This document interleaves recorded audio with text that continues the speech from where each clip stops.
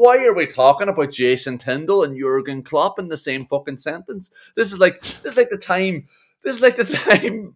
Floyd Mayweather was fighting Conor McGregor. They shouldn't be in the same fucking ring together. Tim Sherwood here. You're listening to the Villa Podcast. That morning sky gave me a look, so I left while you were sleeping.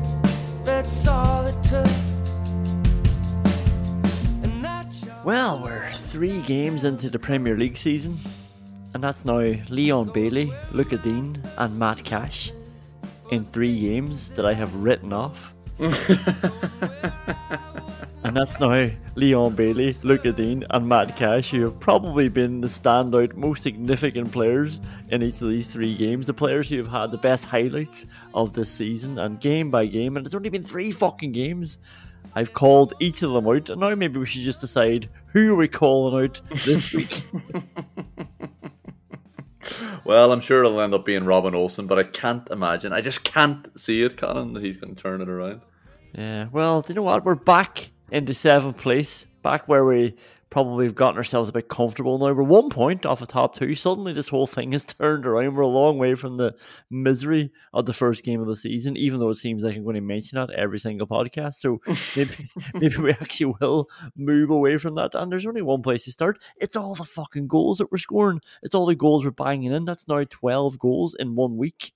12 goals in 3 games. It's been a really good week, you have to say. And I mean, some of the football that these boys are playing is incredible. Like this first goal sort of sums up John McGinn. This boy is going onto another level. I feel like we've probably talked about John McGinn going through not rebirths, but every manager, it seemed at one point or another, we're always getting another level out of him. And I feel like Unai Emery might be getting the highest ceiling. I mean, he might be just taking John McGinn's ceiling and lifting that bad boy up, because he's such a good player, and the way he's turning, and I know we make fun about his arse and things like that, but it's actually really good, because now what he's doing is he's turning in different directions that defenders aren't expecting him to, and he's lifting the ball like a little pitching wedge over the top for Ollie Watkins to run onto and take a shit touch and commit the keeper. And then, was it a good ball across, or was he trying to score? I don't know, but Matt Cash didn't care. He followed that in, and it was brilliant the way he followed it in, and he got it flush, and he went straight, not even straight off the post. He got his studs off the post to protect himself. That's a boy who is well aware of how to get into the back post. Absolutely. I'm just delighted that the boys could give Armagh the birthday present she was hoping for all weekend. A bit of respite from us roaring cunt at the laptop monitor. And there was a dodgy 16 minutes there when I'm sure she was worried about her favourite son and the other one. They wanted to just combust in her living room and ruin her birthday weekend and her sofa. But Unai and the boys dug in, and we dug into some cake, and another year passes about her getting older, and another fucking game passes apparently, where everything I've learned about Aston Villa over the last 10 years just seems to be irrelevant. I mean, where are the collapses? Where is the drudgery? And you're talking about Unai Emery getting more out of John McGinn, lifting his ceiling. He's carrying out a complete fucking renovation. There's a double height ceiling in there now. He's a completely different player. He's nowhere near the level he was previous to this. He's absolutely ridiculous. And it's an absolutely lovely little lick of the ball over the top. And yeah, terrible touch from Watkins. And Trafford goes out of his way to prove that 2 wrongs do make a right by making a terrible decision to come rushing off his line and just hand the power back to Ollie Watkins. I actually think Trafford's forgotten how quick Ollie Watkins is. And sometimes I fall into that trap as well. Or maybe Trafford just didn't get out of the traps quickly enough himself. But Ollie Watkins does brilliantly when he gets there. It's definitely a shot, and it's definitely going wide. But at least this time he's beat the keeper from 3 yards out. We'll come back to those other ones. It's 2 games in a row now, or 2 league games in a row, though, that we have shown that if you take a bad touch, it can pay off. That's our 2 strikers, John Duran and Ollie Watkins, taking a heavy touch, committing the goalkeeper, and then doing the rest after that. The second goal, I mean, this was... Don't sleep on this goal. Go back and watch the passages of play and the build-up to this goal. It was enjoyable as it was, avoid even leading to a chance. Boys just strutting around, taking touches, turning, just having the Burnley players on strings, everybody confident, everybody banging the ball forward. taking a touch of a man up their hole. Recycling it when they were under a bit too much pressure, shifting the ball quickly to the other side of the pitch. I used to watch Villa games, and the thing that really frustrated me was that I felt like I had been watching too many good teams play outside of Villa matches. I'd been watching all the top teams, I'd been watching Champions League football, and I could see how much more quickly the best players could do things. They would switch to play without having to make the 3 passes that Villa of old would have to make to switch the same play and let the other team shuffle across. But now they're doing everything quick and with purpose. And Jesus, this goal, this goal in itself had two nominations for the Paul Merson. That was just filthy award, and it's Diaby's Cruyff turn. It's a Cruyff turn that nutmegs somebody. Like this boy Diaby could be one of the best players in the world. I'm not even joking.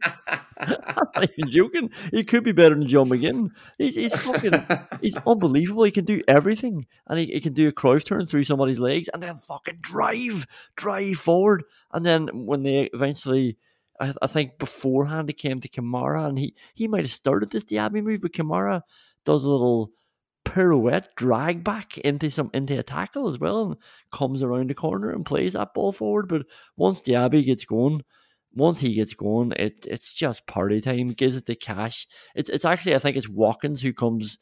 He comes short for it, and it takes a lovely touch of his studs, and then he sets it to Cash, whose first touch is so positive. It comes inside, but he's coming inside because he knows Diaby's going outside. It's amazing football.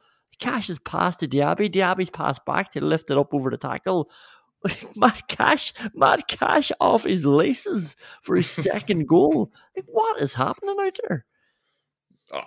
Absolute quality is exactly what's happening out there. I mean, Cash just drops the ball off more seamlessly than a stoner and a duck down duvet reading an introduction to accounting, drops off the sleep. I mean, the drive and the quality from Diaby, he just exploded into the box, and then a delicate little lift pullback after that explosion of pace to have the wherewithal to do that. It was Leon Bailey-esque. And then the drive and the quality, I suppose, from Cash as well to get into the box and lace it, as you very kindly describe it. I mean, it's amazing, though, to see him complete the run. Like, to play that ball off like that, it'd be so easy just to stand back and admire it and hope that Diaby does something from it. But then get himself into the box. And, it's the finish does really well to find itself into the net. Well, I was going to go one better and say I'm going to stop calling him agricultural Cash and just call him cultured Cash from now on. I mean, this boy can play ball. This boy's got a cultured right foot on him.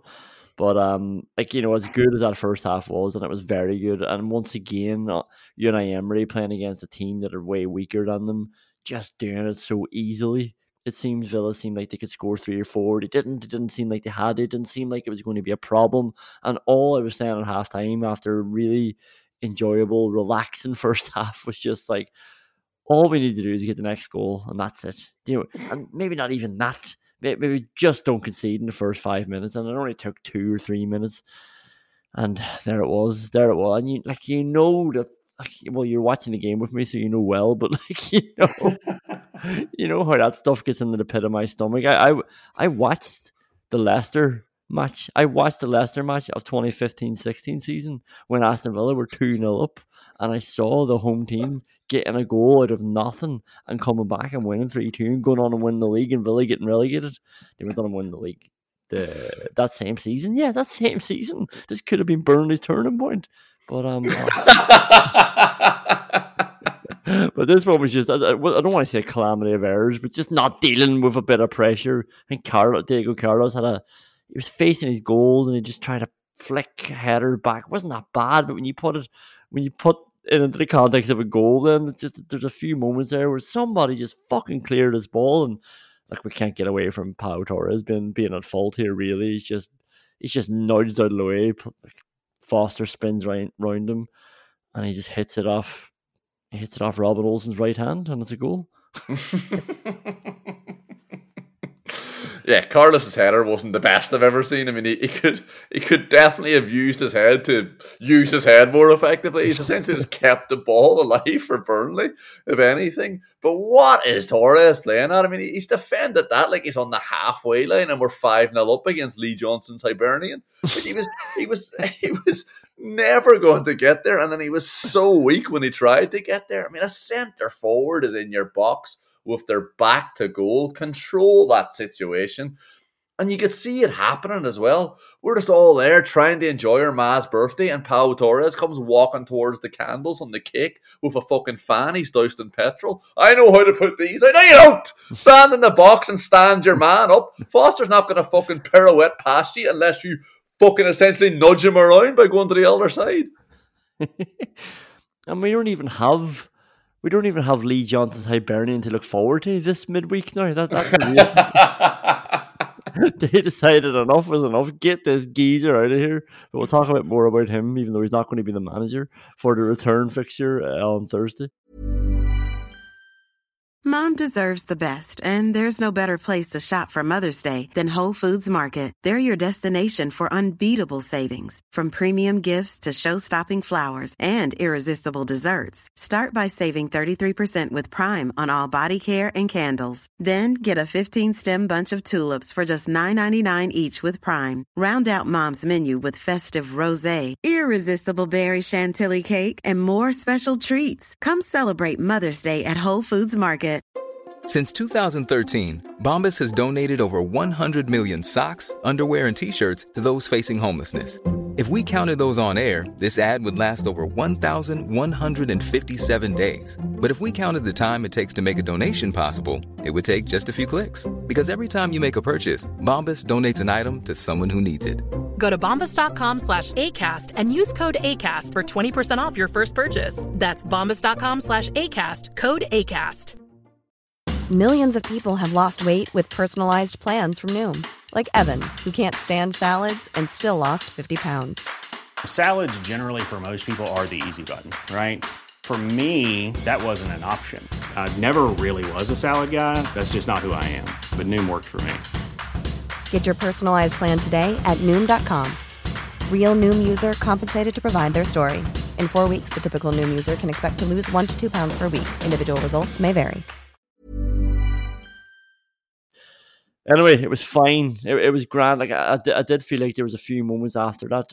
Do you remember I pointed out to Douglas Luiz? Just again, this doesn't seem like a big thing though when the game's over and you won comfortably enough in the end. But Villa finally got their foot in the ball and I felt like they didn't really have it. They didn't for the first 8-9 minutes of that second half. And remember, they've conceded a goal, crowd are up, and they finally get their foot on it. So it's Douglas Luiz's feet, so it's like, right, great, let's just hold this ball now for a few minutes. And he's just trying to lift one over the top for Watkins when Burnley have everybody back, and we just gave the ball away, and suddenly we're defending very heraldly again in our own box, and it's like we should still have the ball. This is really annoying. But it was fine. We eventually got the third goal, and why do you sound so upset about it? Relax, Liam. It was grand. We got a stat. It was the Everton match? Remember where we talked about it last week? The stat that flashed up under John McGinn's player of the match. It said number of forward passes under pressure. And we said that was just a stat that summed up John McGinn, and here we are again. And like I had mentioned when I was just leaping praise on him earlier on, heaping praise, John McGinn should really be turning out the other way. He should be turning his right shoulder towards the sideline and spinning that way. That's what everything we know about John McGinn's arse, and he's turning. And any footballer really, like that's where he should be spinning with his ball, but it comes in the other way, and it's just so deceiving. And so by coming into the pitch, it's opened the whole thing up, even though he's left-footed, and he's still like, I can't believe he was able to play an instep pass of his left foot, keep it away from a defender, still keep it ahead of Luka-Dean. Like, that really has to be a right-footed pass, the way the angle that had been planning out there. But John McGinn just did it. He just saw the straight line and said, I can pass that ball there, that's fine. And he did that. And Luka-Dean pulls it back, and Diaby, what a finish this is. This is unbelievable stuff. Just strokes it, passes it into the side net. Absolutely incredible. And yeah, you're right. John McGinn's arse opens everything up, and you never really know what you're going to get from it. To be honest, it's either a load of shite or the best night of your life. And tonight we all had a party. But the best thing about this is he's being pulled to the ground, that he's pulling them apart as well. It's like I'd be worried more about the ball than John McGinn's shirt, pal. What are you playing?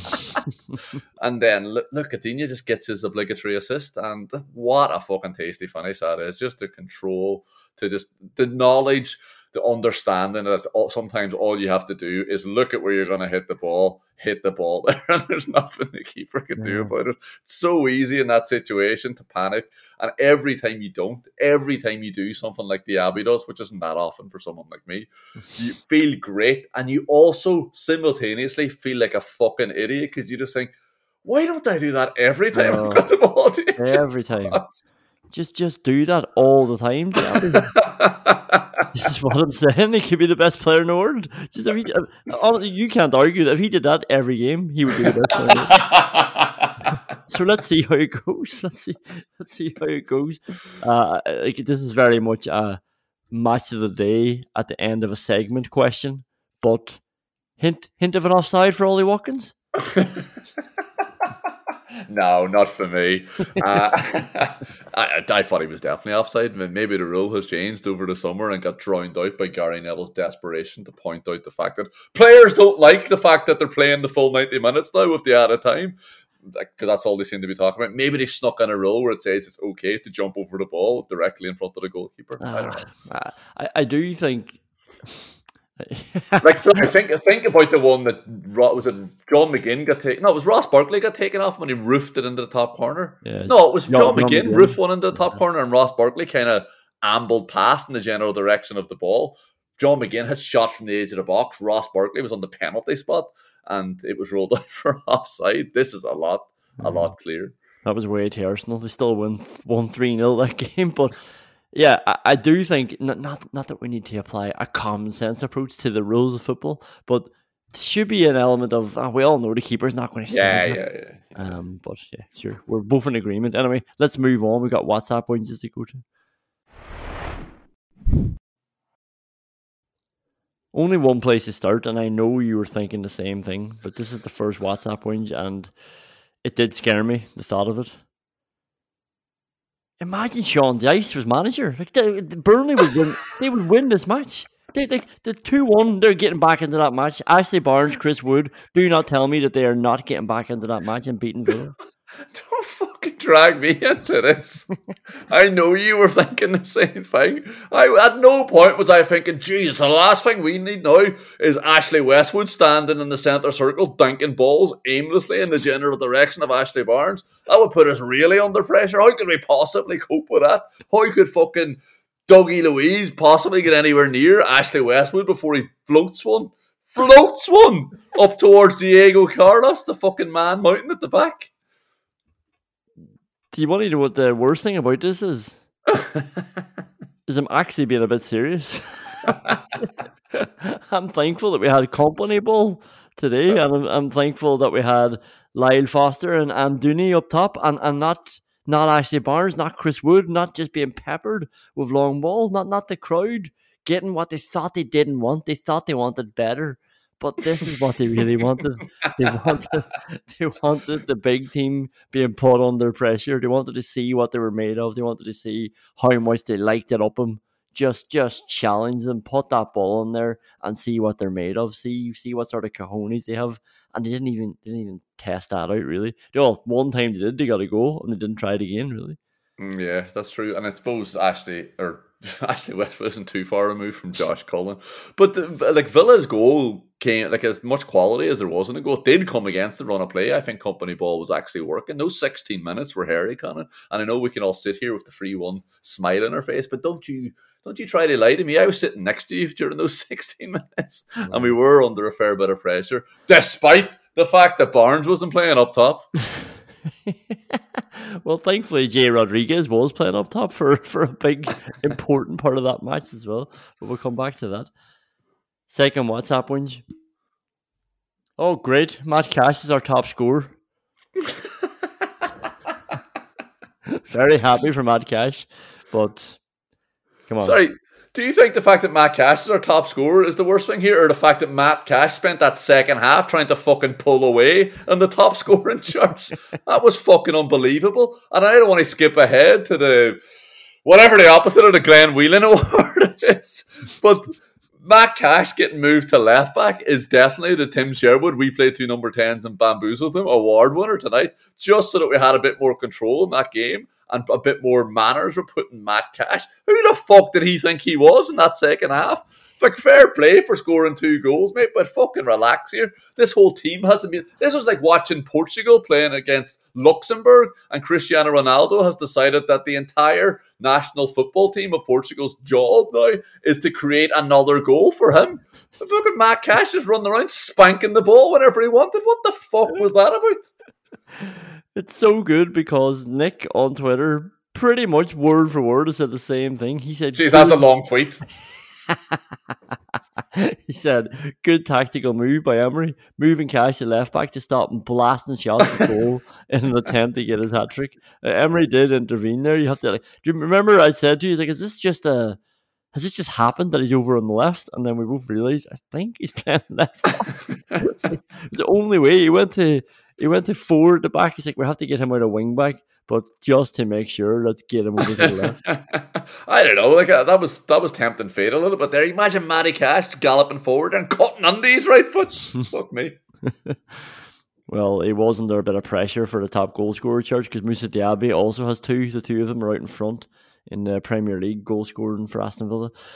Then it's Leon Bailey, Douglas Luiz, John McGinn, John Duran, all with 1 goal each. He did say our midfielders aren't chipping in with the percentages for goals, and I have to say I do not like the look of this goal scoring charts without our main striker even registering yet. Is he just not going to score this season, or what's the crack? Like, but if you think about today, like, this lad had more chances than Armagh has had 60th birthdays. It was so fucking mad. He missed 2 shots from inside the 6-yard box. It was absolutely ridiculous. Yeah, I don't know. I don't like it. But do you know what? I know I'm crying a lot, and I know I cried a lot during the 5-0 Hibernian win midweek as well. Just putting it out there that you are conscious that you're a whinging cunt. But I am very happy with how this week has gone. Great result today. I saw some really good football, and we're going to leave WhatsApp whinges, a shorter WhatsApp whinges right there because we've got some awards to hand out after this.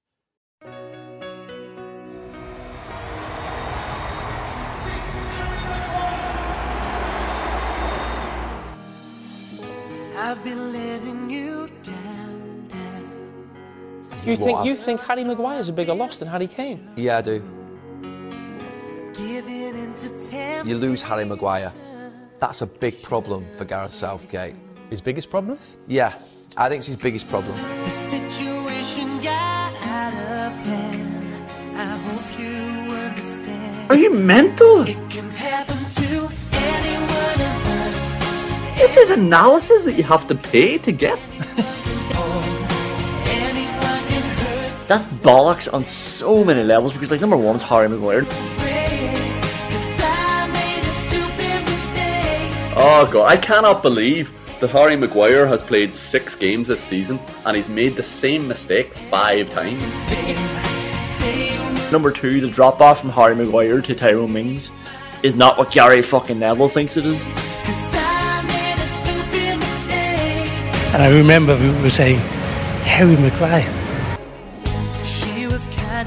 Gary Neville, for some reason, has disappeared up Gareth Southgate's arse. I think we've got the best manager we could possibly have for an international team. I just don't know why Gary Neville is persistent in trying to talk him into Franz Beckenbauer. He's a fucking siren calling England to shipwreck. I think with Harry Maguire injured, I think the ability to go to a back 4 is lost.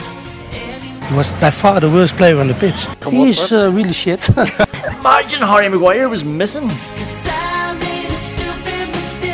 Harry Maguire!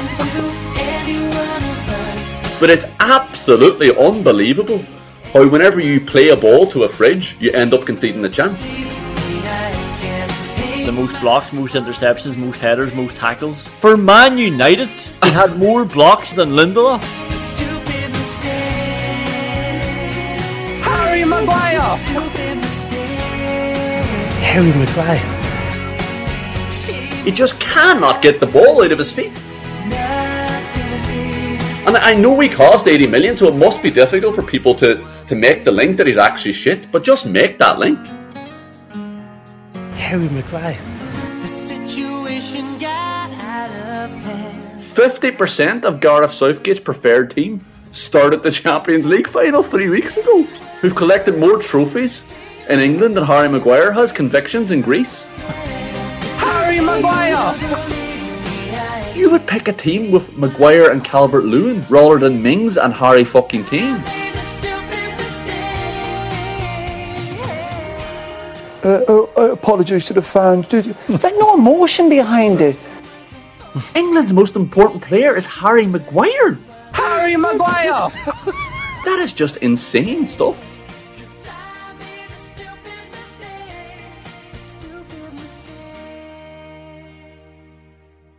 Grow up, Gary Neville. Let's start with the Ollie Walker, the Ronnie Rosenthal award. Where do you want to start? Where, like, should we just do all the Watkins chances first? I don't know. I'd have to get the pairs. Well, the first one, he probably got away with the offside, but my God, he didn't get away with it in my head. John McGinn to Ollie Watkins, and Ollie Watkins just makes a mess of it. Yeah, he didn't get away with it in your head. The ball fucking got away from him, though. Like, it was absolutely delicious from John McGinn, starting as he mean to go on. And then it's a terrible touch from Watkins. And then the pass, he tries to pass that back when he's forced to have his back to goal. And he just rolls it to a Burnley centre half. Might have been Josh Cullen. I don't know. The ball quickly came back to Aston Villa, but the ref blew up for offside. But I'm sure if the ball came back to Aston Villa that quickly, it perhaps was Josh Cullen. There were two big ones as well. Like, one was a ball pulled across from Diaby to Watkins, and that was saved. And then Diaby obviously plays in the amazing one then from, it's John McGinn that puts Diaby away on the left this time. And like, Watkins isn't even looking for it really, and Diaby still picks him out. He's got so little to work with, and he finds Watkins in the 6-yard box, like you mentioned, and he gets saved. And I think the only other Watkins nomination, you might correct me if I'm wrong, but it's just the one that I don't even remember who played him through for this one, and he just doesn't get it out of his feet. He comes back. All he has to do is get that out of his feet and take a shot, but he comes back and he tries to tee up Diaby, who's not even ready for a shot. He just passed the ball away to the Burnley defence. No, he loves that one apparently. But the first one, like, Diaby does so well to win it back as well, and this would have been an amazing goal. And he drives forward, Cash plays it, and it's a little bit under hit to Diaby, but the defenders, I think they're already, this is really early on. I think defenders are already afraid of Diaby and afraid of his pass, and he essentially just let him get on to the ball, and he takes it to the byline, plays the right pass to McGinn, and then somehow the ball falls to Watkins, and he seems to be as surprised as well. He just smashes it off Trafford.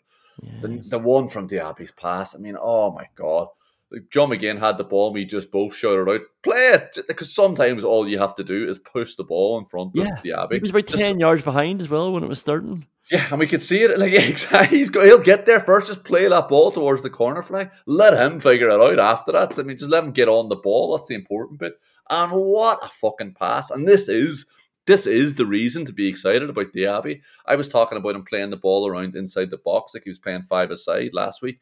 That pass, to see the pass, like, everybody else is whipping that ball and play it in front of under the corridor of uncertainty. Diaby just plays a 40-yard pass into Watkins' feet in the 6-yard box from the fucking wing. Yeah. It's unbelievable. The only thing more unbelievable is the fact that Watkins misses it. Yeah, there was a part of me, and I know it was on his right foot, the one that Diaby picked out Watkins when he came down the right initially, and I know he said, oh, big chance, or this is really stupid, but a part of me did think, just shoot, just have a shot yourself, Musa. Well, yeah, like, I think we can now trust, after 4 games, we can now trust that Musa is going to figure it out. Yeah. The Lyle Foster had one as well. I mean, this is the one that Robin Olsen just found himself outside the box. And look at Dean was playing everyone outside, like onside, and Foster gets in behind. Olsen is just, I don't know what he's doing. All the forward has to do is take it around him, but he just touches it out of play. It was so bad. Like, this is the concern. It's like you're not going to be playing Everton and Burnley every week. Like, gotten away with letting a few people in the last couple of games. It has to be said. Yeah, Digne playing everyone onside was pathetic. I mean, and then Olsen just invites us all to watch his ritual humiliation. Like he's turned fucking Turf Moor into a masochism dead. Like literally spreads himself and asks Foster to whip him. You could easily Photoshop in chains to Olsen's hands there because it looks like he's being pulled apart in the way he likes to enjoy himself. And it's absolutely diabolical from Foster. I mean, Olsen wants to be the one who's humiliated there, but it's only Foster that comes off badly. Yeah. Look at Dean played an amazing cross. It was sort of one of those ones where he's kicked across it. So he hasn't whipped it. He hasn't really hit it outside of his boot. He's gotten his laces on it and he's pulled it back a little towards Matt Cash, who tries a left-footed volley.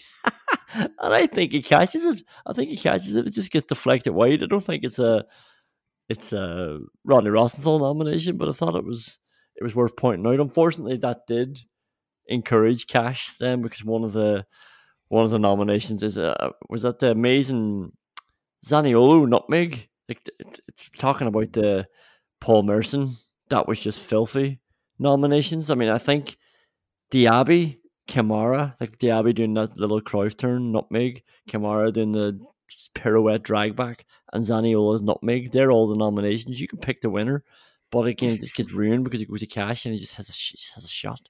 He's just shooting from 25 yards out on the right wing, basically. Yeah, he kind of clips off his little toe as well and kind of floats over the crossbar. The volley, I would have taken him off after as soon as he tried that. That's not for me. I want my right back arriving late in the box and trying to spank one with his left foot. Take it down. The defender's on you already as well. I mean, you say you think he caught it well. You've no idea. Like the ball travels about 1.5 inches and then hits off the defender, and that's precisely the reason why Cash shouldn't be shooting there. I think if Cash takes that down, he probably gets a fucking penalty. The defender's committed himself so much. Yeah. I would just so we can jump into that other award, I would be giving it to Diaby. Yeah, no, it definitely would be as well. Zaniolo, I don't know. Well, he definitely could have scored. I don't feel like he seems a bit left-footed here. Like, this was I like what I saw. It was very promising debut, and he came on, and one of his first moves was to just break, and then he's got a bit of pace about him. He's tall as well. He's got good feet, and he drives, but it's sort of 2-on-1, and the defender has very early on made the decision, I'm going to stay with Watkins and give him the space. But Zaniolo keeps going towards the two of them, like he really wants to get onto his left foot. And I thought initially he wants to play it to Watkins, but actually it wasn't in his head at all. And I think from a few other moves then, like Bertrand Traore was free on the right hand side at one stage, and Zaniolo was just shooting anyway. I think in hindsight we've learned that maybe he wasn't going to be looking for Watkins at any stage. He just wanted to get that goal for himself, and his angle's weird in this. He ends up going for the near post end. Does he get blocked down or saved? But he should have been driving more to his right a little bit and then playing that ball across as a defender came at him. Yeah, I think he seems a little bit left-footed. Could be nominated for the James Milner Understatement of the Season award. Like, fuck me. This one was so strange. It was like the Burnley players wanted to give him a confidence boost. They just kept letting him run inside. Like, he comes from the wing and ends up on the penalty spot without being tackled. It's fucking bizarre. And maybe they were afraid of trying to nip the ball away because they thought they might clip his ankles. But he's about to shoot and he's on the penalty spot anyway. Give away the penalty. Yeah. And I think he actually does really well once he decides not to play the pass, because he has sat the keeper down and he's given himself a lovely angle just to roll it into the bottom corner. He just hasn't paid attention to the fact that there are other players on the pitch. It's it off a Burnley defender. Jay Rodriguez had 2 big chances from a Burnley point of view as well. I mean, my God. One of them again, Robin Olsen's just out in a... Just a position he shouldn't be in. Like he could be getting lobbed by a player who's blasting the ball 17 yards out. Like he can't be getting lobbed by somebody who's not trying to lob you. Like it looks like you could shoot down the middle and get it in under the crossbar and you'll score. Yeah, and Matt Cash in the lead up to this is playing everyone on side, which is astonishing. I don't think I've ever seen Matt Cash daydreaming at the back post. And then Diego Carlos, though, appears to have settled in remarkably quickly. I mean, I like a player who has done his homework. And maybe it was Unai Emery's analyst. Either way, someone knows what they're doing. If Jay Rodriguez has the ball at the edge of the box, let him have it and let him try to score. But he'd want to be very kind to describe Olsen's movement as a fucking dive. He's just fallen to the ground outstretched. Yeah. Any beating Ollie Watkins from the Diaby pass from the left hand side? No, absolutely not. There was another Jay Rodriguez one as well, though. That's where he gets a header in the middle of the box, and Olsen is so far behind him, it looks like he couldn't see him. Like he didn't think the cross could be intercepted or something. I mean, I think if that cross was blocked at source, if Digne blocked the cross, Olsen still would have come flying across the 6-yard box. Or flying. Still would have come stumbling across the 6-yard box. It was ridiculous. Yeah, and look, I know we shouldn't be comparing everybody to Olsen because he's not our keeper, but he is our keeper. Like, that's the reality. He's our keeper. He's playing today a Premier League game, and he could play more games this season. He definitely will. And that's where we've left ourselves in terms of a transfer strategy. But I was watching the Liverpool match, and I don't know if you saw Almiron's half volley, or was it? I think it was a volley, and he caught it well, and Alisson tips it off the underside of the crossbar. Like, it's just a vicious strike in the way Alisson gets there and hits it off the crossbar. It's going, things are happening very fast, bounces down off the line, and as it's bounced maybe like half a meter off the line, like this is happening very fast. Alisson is just looking at the ball the whole time, having made the first save, diving across, just gives it a little nick to make sure it doesn't bounce back into the net. He's just very aware of what's happening. He's very able to move his body, and that's a big difference to Aston Villa's goalkeeper. Are you comparing Alisson to Robin Olsen? This is why it started. What the fuck are you doing? Would you rather have a fucking Snickers or a shit from the toilet that's still got some undigested peanuts in it? And this is why I'm saying shouldn't do that, because we all know, but we have to accept this is our keeper, so maybe we should be highlighting this every time it happens. This is what's happening up the road when Liverpool are playing Newcastle. and like, listen to how you're talking about Olsen dealing with a chance or trying to deal with a chance. It's crazy. It is crazy. It is absolutely crazy. And I don't think there was very many Villa fans that weren't surprised that we didn't look for a goalkeeper. Maybe today's game will give Unai a little bit more pause for thought, because perhaps he isn't an absolute disaster in training, but every time he plays, and maybe there's a bit of bias there, maybe there's a lot of confirmation bias there, but I know that Robin Olsen can't move appropriately for a professional footballer. I got 3 nominations for the Peter Enkelman What the Fuck Award. You might let me know if there's any left out. John McGinn early on was just sort of sleeping dead to the box, not aware someone was coming in behind him, and then when he did realise, instead of moving, he tried to use his arse to salvage the situation. The player just ran around him, got onto the ball, the edge of our box. Look at Dean. When we're under pressure, when it was 2-1, when we need to get our foot on the ball, tries to play a pass back to Torres with his right foot, hits it out for a throw-in. I mean, if I was doing a WhatsApp deep dive on week's wages fines, this guy would be all over for that, but I'm feeling good, so I'm not doing any fines this week. But yeah, that got the crowd going. They were going mental already at that stage. And then our left back trying to play at their centre back, hitting it out for a throw in. My God, we didn't need that at that stage. And then you have Robin Olsen and Kamara conspiring. Who was worse here? Like, whoa, what? I don't even know what was really completely wrong about that Olsen pass, but it was just all wrong. Like, the timing of the decision they played is wrong. The way he passes it, it's just a scuddery ball across the ground. It looks like every time Olsen tries to play a pass like that to our midfielder, it's always off a little bit. Somebody always has to adjust to try and get it. He never does wraps it into their feet. And then Kamara does get control of it. And then what he proceeds to do is just strange. I don't even know what he's trying to do either. It's like he's doing the Konza against Isaac against Newcastle. Only he is keeping the ball. He's dragging the ball with him, but he's dragging it into danger. Yeah, like the McGinn one, I mean, if you're going to be doing that, then move your arse as well. Work that arse. You can't just be hanging around in the box with your arse hanging out, hoping someone picks it up. For one thing, it's 2:00 on a Sunday afternoon. Put your arse away, maybe. But the fucking the Kamara and Olsen one, I mean, why is Kamara giving it to Olsen? I mean, in any other circumstance, like he said, he is our goalkeeper, but you can't just give him that. I mean, this is the old thing. Should you do the right thing to the wrong person? This is a struggle that we all have. Can you play a pass, thread a ball through to somebody who can't control it, or should you just recycle the ball and wait for somebody better to be in a position? Should you roll the ball innocently back to your goalkeeper, or should you realise it's Robin Olsen?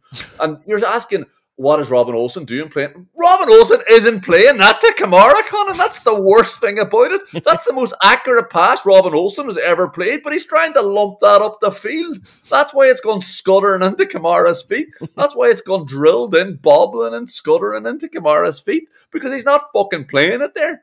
And Kamara then as well, it's probably worse. Kamara tries to do that little D around someone, knock it past him, then loop around him and collect it on the other side. But he's forgot to fucking run. He's just rolled the ball past the player and then stood and watched him go and collect it. Fucking mental. So who wins it? Is it Kamara? Does Kamara win it this week? Sorry, are you leaving the Torres and Olsen one to the side? God. Fucking Torres and Olsen being too polite to each other to go get the ball. And I thought this was definitely Torres' fault, because he's waited for Olsen to come out and then he's decided to hook it over his head. You see the replay? Olsen's coming sliding across the ground. Like, no wonder fucking Torres has kicked it. He's probably trying to kick Olsen in the fucking face to snap a bit of sense into him. It's absolutely ridiculous. There's another one where the ball's rolling to the edge of the box. And Robin Olsen waits. He waits about 5 seconds before deciding to go get it, and the ball's nearly out of the fucking box. And then I realised maybe he needed a few fucking seconds to stretch before he could bend down to pick up the ball, and that's why he's not gone waddling out to get it beforehand. It's mad to think we've a long way down after defeats as well. I mean, this is how we're reacting after a 3-1. A lot more room. A lot more room in this. What do you send the winner then? Because there's a lot of Robin Olsen nominations in there as well. But does anybody beat Kamara? Not signing a goalkeeper in the summer as the winner. Peter Enkelman, what the fuck award? It goes to Monchi, not signing a goalkeeper. The Tim Sherwood, we played 2 number 10s and bamboozled them award. We already mentioned moving Matt Cash to left back. Great decision. I've already talked about John McGinn turning inside, but all the midfielders are doing this, and I don't mean turning inside, I mean turning away from the obvious pass. I feel like Villa are very aware that teams will be happy for you to take the ball, turn around and play it on out to the next player coming down the wing. But they often, like, they're obviously told, they're all brave enough, and it's mostly Douglas Luiz, McGinn and Kamara's who you obviously want doing it as well, especially their positions on the pitch. They're turning back in and they're making defenders think twice, and they're shifting people, and then they're freeing up somebody else, and they're bringing more players into the game. It's just such nice body movements from all of them. It's like, it just, I don't know, it's always nice when you see a player turn down the obvious pass, and I don't mean, I know we'll complain on another podcast, but I mean when that obvious pass isn't going to really directly impact an attack.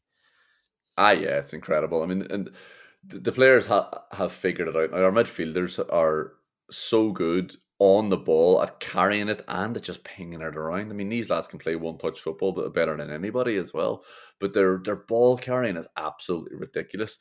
Their passing is absolutely incredible, and that's what was so good to watch last year. Sure, it was just lads turning on the ball inside the midfielder and then playing a straight ball through the middle to one of the other midfielders who's just going to carry it for 40 yards if they want, because they've just opened up the space. They're absolutely incredible to watch. And this, the best thing about this is now we can be confident in knowing that we are going to blow away teams that are worse than us. When has that ever happened with Aston Villa? Gee. When have you ever been an Aston Villa fan and thought, we'll beat this team? Like, yeah, it's Burnley, Grant, we'll beat them. Like, you know, that has never, ever... Normally we go into a game going, oh, Jesus, what's Daishu going to pull out of this one? Yeah. Fucking nothing. Well, I was doing it in this game as well. I just have a recording of it there, worrying about Ashley Barnes and Chris Wood. Yeah. But you're right. The only other nomination I have, it feeds into the same guy, Unai Emery, and obviously this is the award category, the Tim Sherwood award category. So the manager is going to get a lot of praise in this section. The 3-5-2, switch to the 3-5-2. We did it a couple of times in the last few games. And I think I was always aware. I know I complained about it against Newcastle. I thought it was a bit strange when we were chasing the match, but I think it's very clear that they're trying to be a bit more flexible tactically in their setup. They're trying to give themselves more options. And then when you see that they're coming up against a team away from home who are playing 3-4-3, basically, they want to set up with a 3-5-2 then. And that can switch into a 3-4-3 and they can mix it around. But that's what they did, and they went out and they executed that brilliantly. And maybe as well, it also helps them not be caught with a high line, because they have the 3 players back. And it's not even just the Villa are playing. It's not even just a Villa playing 5 defenders. And like we know, Matt Cash and Luca Dino going up the pitch. But I was looking at some of the stats. You can see on who scored the percentage of possession that each of your players have.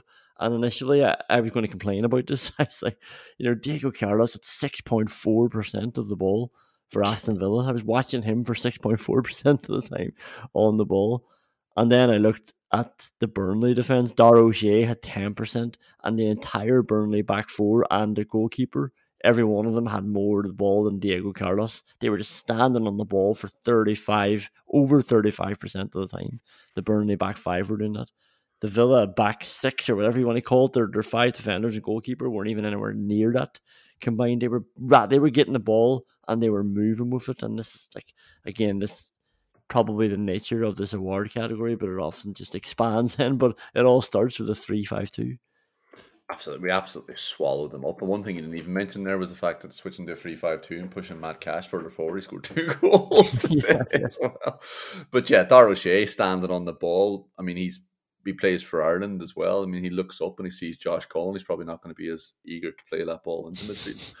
But we swallowed them up. There was nowhere for them to go. There was no breath for them to have. We were controlling the game. There were stages in the first half where we were controlling the game at the edge of their box. We were passing it around. They couldn't get out. They couldn't get out at us. And the shape of the team was absolutely integral to that. And we always seemed to have a free man whenever we wanted one. Yeah. Let's go to the Vyman meter. I'm going to start with the going downs because, I just want to get them out of the way. Ollie Watkins is costing me 8 million in my fantasy football team. Oh, heaven forfend. It's just a big investment. Now he's got an assist in every single game. I don't want to pull the trigger. Surely he's going to score at some stage now, but fantasy football wise and football wise, Ollie Watkins needs to start scoring goals. Yeah, he definitely needs to start scoring goals for one of those reasons. And he's got 3 assists, and that is really good output, and his movement's obviously really good. But it's the classic thing. I mean, with 3 seasons now, you're saying this, people are going to dislike Ollie Watkins because he misses so many big chances. But like I've said before on this, whenever Ray Houghton was taken off, and he said to Jack Charlton, "What the hell are you doing taking me off? I'm the only one getting any chances." Jack Charlton corrected him and said, "You're the only one missing any chances." And Ollie Watkins feels like that at the minute. Like he's obviously doing incredible work to get into these positions, and he's controlling the game up front for us a lot of the time. They dropped the ball off so many times today as well. Not even using his pillow head, using his feet. It was absolutely ridiculous. Tutu just dropped into him, he dropped it off, and he spins and goes. He's so quick, so strong, moves around so well. But whenever he's in the 6-yard box and he's got the keeper to beat, he needs to fucking score at least one of the 3 times he had that. That's fair. The next nomination, the only one going down in the Vyman meter alongside Ollie Watkins, I think. And I want to approach this one with a bit more caution because we've been burned by Alex Moreno in the past. This guy looked very worrying when he first appeared in Aston Villa jersey. Turns out he's absolutely brilliant. So Pau Torres, but I'm going to pick out one very specific example outside of the goal, which wasn't great, Tyler. But Amdouni gets the ball at one stage, leads the box, and he just skips around Pau Torres. He just skips around him and blast the ball over the bar. Like, it was far too easy, and I don't like to see that. I'm sure he's good on the ball. Like, we've seen bits of it, and I'm sure he's good, but like, we need to see a bit more. We need to see a bit more. I don't know. I want a better word, but a bit more pride defensively. Let's start with that. And I really don't want this to turn into, this is the Barclays now, kid. This is the Barclays Premier League. It's not La Liga anymore. But, we do need a bit more sort of, let's start with the defence and we'll build from there. Yeah, but like sometimes whenever a defender's running at him, he seems like he's got to build the Barclays himself because he's fucking sweating. Apparently, he doesn't know how to react to somebody running at him. He gets the ball knocked around him too easily. Sometimes he doesn't follow 1-2s. Like that's not good enough. And he definitely wasn't good enough on the goal either. He has looked really good on the ball, and you could see why Emery wanted him, definitely from that perspective. But Jesus Christ, you would be a little bit worried about his defending so far. Yeah. Going up, McGinn and Diaby, two of the best players in the league. Going up. No, I'm not going to say it. Going up, Douglas Luiz. Douglas Luiz is really good. Yeah, Douglas Luiz is consistently brilliant for Aston Villa. Yeah, he's probably not going up considering how good he has been. Going up, Matt Cash by a distance. Jesus Christ, he couldn't go up any further, could he? I mean, I think it was only Thursday, Colin, where I said Matt Cash needs to grow into the season, as you were referring to him as agricultural cash. But fucking hell, someone was pouring tomato feed on him this weekend. Going up, Villa's FFP ranking. I mean, getting rid of these academy players is really turning out to be such a gem for Aston Villa. Getting a lot of money for them. Cameron Archer has gone to Sheffield United, and Aaron Ramsey has gone to Burnley, came on there. And now that Aaron Ramsey's not an Aston Villa player, we can give him the treatment. This guy got 5 touches of the ball. He only got 22 minutes, he got 5 touches of the ball, 4 successful passes, 80% pass completion rate, no tackles, no dribbles, no aerial duels. I don't think it was a very, very flattering debut for Aaron Ramsey. No, he's definitely nominated for the Ashley Westwood He Was Playing award. I honestly, I'm surprised he said 5. I don't remember him touching the ball at all. Neither day. Welcome to the other side of the Villa podcast. Hope it works out well for you. Going up, Dean Smith, 3 weeks without a job. Really good to see him not just jumping into the first one, isn't it? What a relief that is, yeah, Jesus Christ. I was like, people often learn from their mistakes, but Dean Smith didn't look like he was ever going down that route, did he? He was just constantly doing the same thing over and over again. It's like, Dean, stop. What are you doing? Like, you're better than this. Stop picking these absolute no-hopers. Let's find out. Anybody else in particular you want to go up? No, I think you've nominated them all there. There was one moment where Bertrand Traoré was fucking defending at the back post, which was an absolutely ridiculous sight to see. I mean, you might nominate that for the Glenn Whelan Award, to be honest. How is that fucking situation transpired? But also, I think you have to put Bertie T up on the Vyman meter for that. To see him jumping in, getting beaten, but jumping in with his back against the player was a sight to behold. That was good. Switched on Bertie T. And remember, he threw on Bertie T there ahead of Bailey.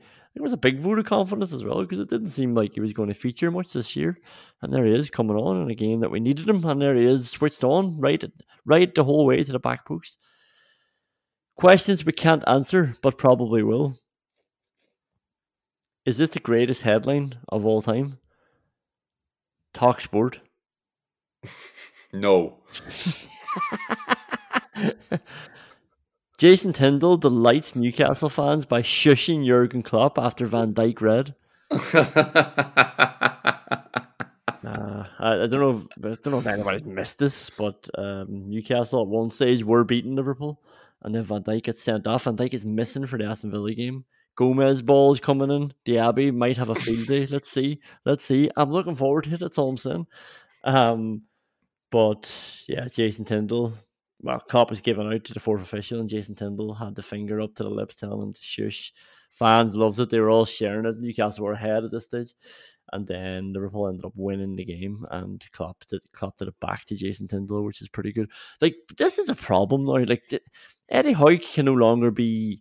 We can't absolve him from this. And we can't just say, oh, that's a guy, that he works with. Like, that's the manager that he's second in command to. Like, this guy's a liability, really. That more and more stuff like this is going to happen. It already has happened. And now that he's on everybody's radar, like, they're all going to be looking for it. It looks terrible. And, like, to be honest, I used to think Eddie Howe was the deep thinker, the sensible one, and maybe he needed a bit of the dog beside him. Is he called the dog? Is that his nickname? Mad Dog? I think it is Mad Dog. But maybe he needed Mad Dog beside him. But Eddie Howe's best friends with this fella. Hires him everywhere he goes. He's doing this over and over. He's making a fool of himself. Like, that reflects on Newcastle now. Not I'm sure they don't care. Reflects on the coaching team, and like this is going to continue happening. And anyhow, I'm really starting to wonder about him now, because this guy's appeared on Jake Humphrey's High Performance podcast, giving him an hour of his time to sit and talk about his methods. This guy's letting cameras into his changing room just to hear speeches that he's given. I don't know. I'm starting to wonder, does he have a bit of the mad dog in him too? I think Eddie Howe definitely needs to be brought into question. I mean, I'd rather have a fucking root canal done by a blind dentist during an earthquake than spend any time with Jason Tyndall. Never mind choosing to fucking give him money to hang out with you as well. This is absolutely ridiculous. I mean, you don't need to be a fucking Sophocles scholar to know that this lad is a motherfucker. I mean, Christ almighty. I mean, like, and speaking of that, we might need another fucking camera angle as well, because he mightn't have been putting his finger up to do this shush. It's not beyond the realms of possibility that this lad was just sucking his thumb. He's a fucking child.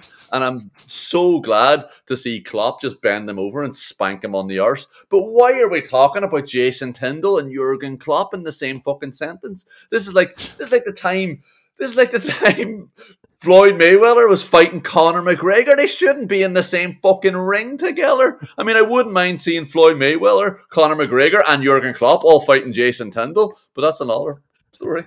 This is like the time I mentioned Allison and Robin Olsen in the same conversation. Only other question we can't answer, but probably will. Are you surprised at A, Mike Dean, and B, Premier League referees? Mr. Mike Dean, again, if anybody missed this news, came out and I was going to say he admitted what we all knew, right? But did we really know? Did we just assume that? Not even did we assume. Did we just say this is what we thought happened? And maybe a part of us thought this definitely wouldn't happen. We all said that the referees are just looking out for their mates. We all said the VAR officials, whoever was in the office at Stockley Park, were being too kind. They didn't want to upset each other. There was politics. Probably knew there was definitely a bid lack going on, but we didn't know what would be spoken above the surface. And then Mike Dean was in charge of this whole operation, don't forget as well. He's the face of refereeing as well for a decade. And he said during a Chelsea game that he said he deliberately didn't tell Anthony Taylor to come over to the screen to look at a decision that should have been looked at. I think it was Cucurella's hair being pulled, is that right? And he said he's not just a referee, he's my mate, and I wanted to avoid him getting any more grief because he'd already given the managers a yellow card. Didn't want him to go into that cauldron over at a TV screen to watch a decision that all he has to do is do the right thing for. He's walked past a fucking fire school or a fucking primary school on fire and decided not to call the fire brigade because he didn't want to get the fire brigade into trouble. Doesn't make any sense, Mike. What are you talking about? Like this, tell him what he's doing. Like he's going to get into more trouble. Someone's pulled Cucurella's hair. This isn't going to be a difficult decision. Show him that picture, and he's going to send them off. And anybody else who sees it isn't going to complain. Nobody, not even Jason Tyndall, would find something to complain about here, Conan. That's absolutely ridiculous. Oh, it's insane, and that's like for me. It was sort of affirmation that this is the sort of carry on that's going on inside these lads' heads. It doesn't bode well. Again, I think every time we see terrible refereeing decisions, and we've seen loads already after 3 game weeks, but you often make the point, this is the top of the top sport in the world. Come on. Can we get somebody better? Can we get somebody better? Can we get someone who will just say, have a look at this? And Have a look at this violent conduct. That's all I'm asking for.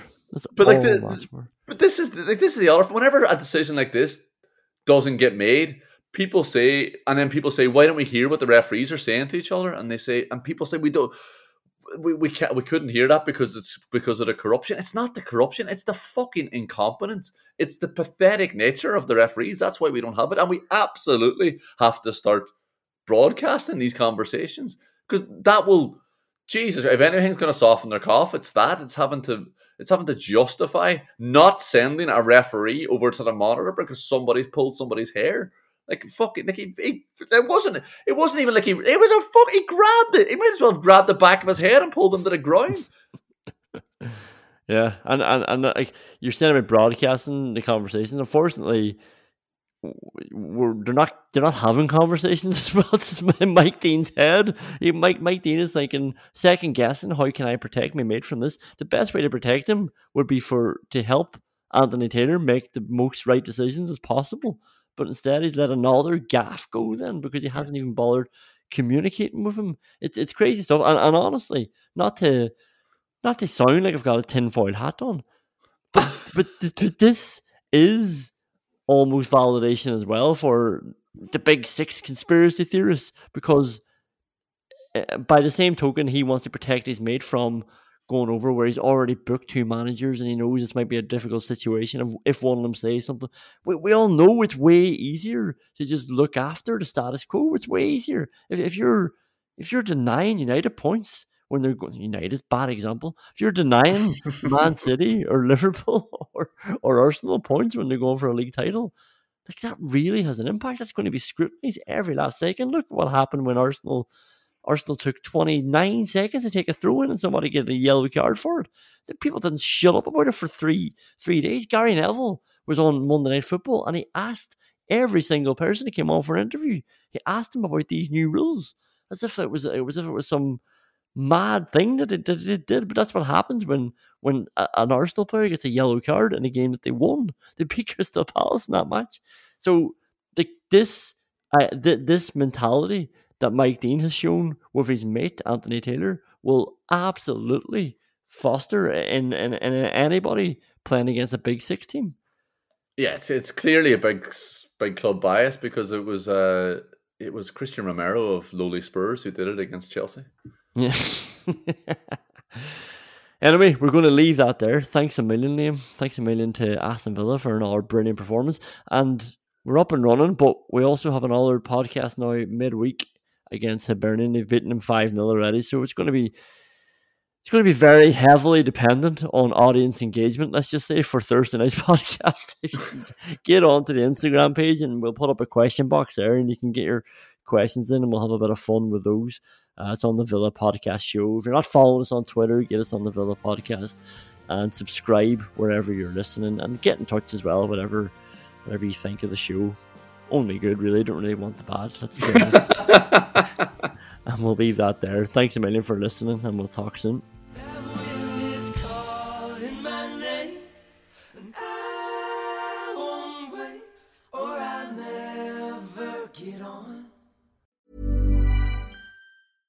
Imagine the softest sheets you've ever felt. Now imagine them getting even softer over time. That's what you'll feel with Boll & Branch's organic cotton sheets. In a recent customer survey, 96% replied that Boll & Branch sheets get softer with every wash. Start getting your best night's sleep in these sheets that get softer and softer for years to come. Try their sheets with a 30-night guarantee. Plus, get 15% off your first order at bollandbranch.com. Code BUTTERY. Exclusions apply. See site for details.